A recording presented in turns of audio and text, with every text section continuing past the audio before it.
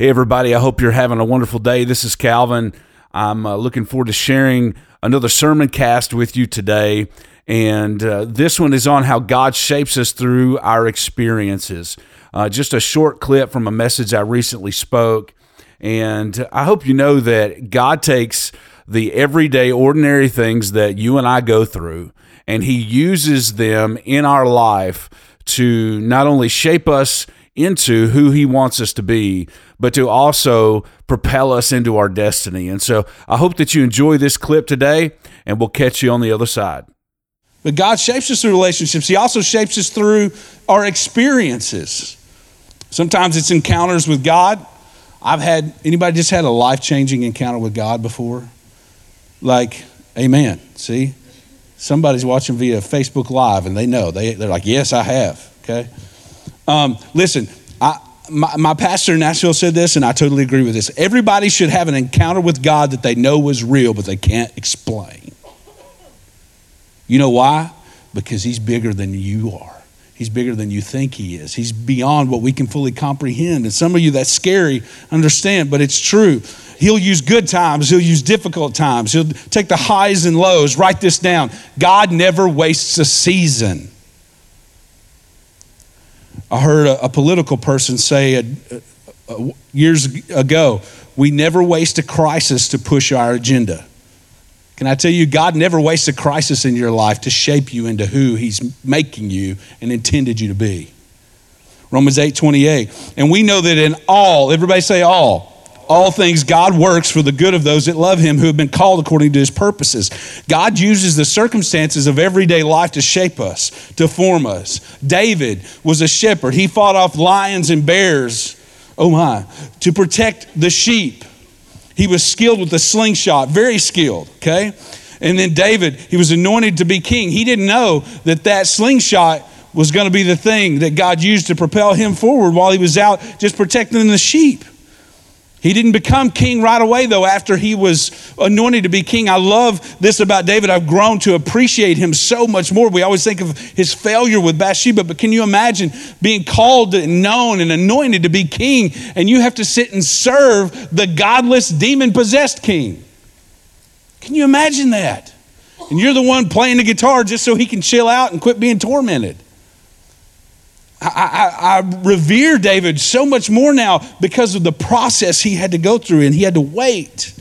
And listen, these times where we have to wait and they're pressure and we don't understand and it feels confusing, and it might feel like you might feel insignificant during these times. You might feel like you're not living to your full potential yet, and you're not. That's okay at this time. You don't understand God's ways. It's in these seasons. The reason you're not living to your full potential is because you're not ready for it yet. And God is developing you, and there's an incubation time on your call. This time He adds to your tool belt. He gives you experience. He shapes you.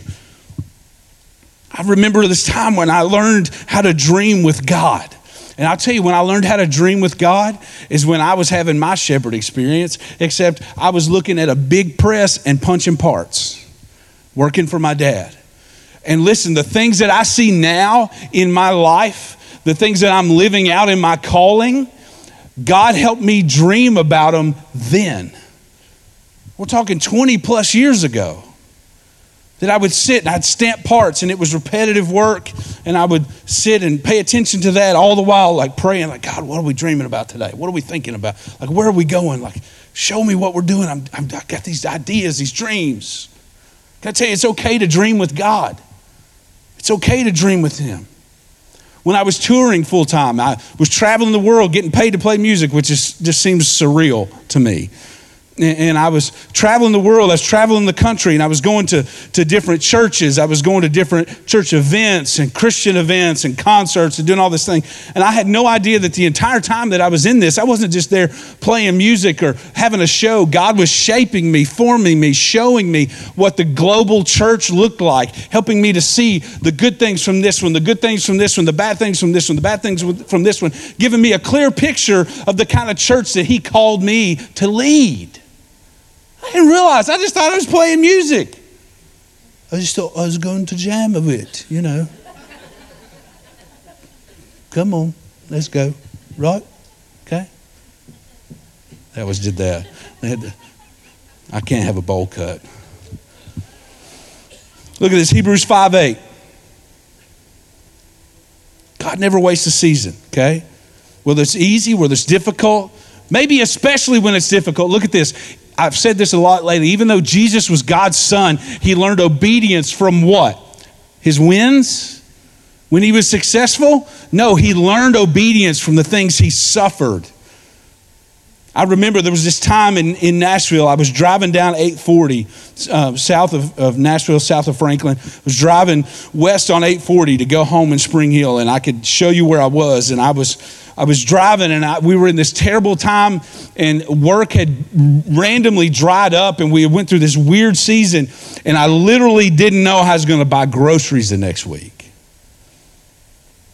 And I remember just weeping, driving down the road and thinking, what in the world am I going to do? I've got kids, I've got family, what in the world is going on? And I just remember coming to this point where I settled in my heart and I screamed it to God, Lord, though you slay me, yet I will trust you.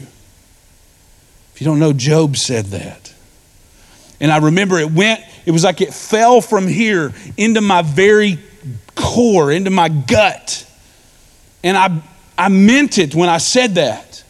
And I believed it.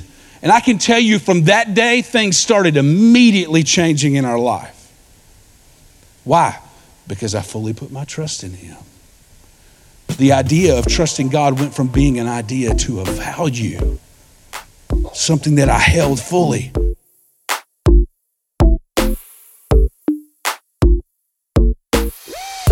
Well, I hope you guys enjoyed this sermon cast today. Listen, I know something to be true, and that's Proverbs 3, verses 5 and 6. It says, trust in the Lord with all your heart, not some of it, but all of it. And don't lean on your own understanding, but in all of your ways, acknowledge him. And what will he do? He'll direct your paths. So you can trust the Lord that if you fully submitted your life to him, that he will lead and guide you and direct your paths. I hope you enjoyed this today. Follow me on social media at Pastor Chats and at Calvin Ray Barnes. I hope you have a wonderful week, and we'll see you next time.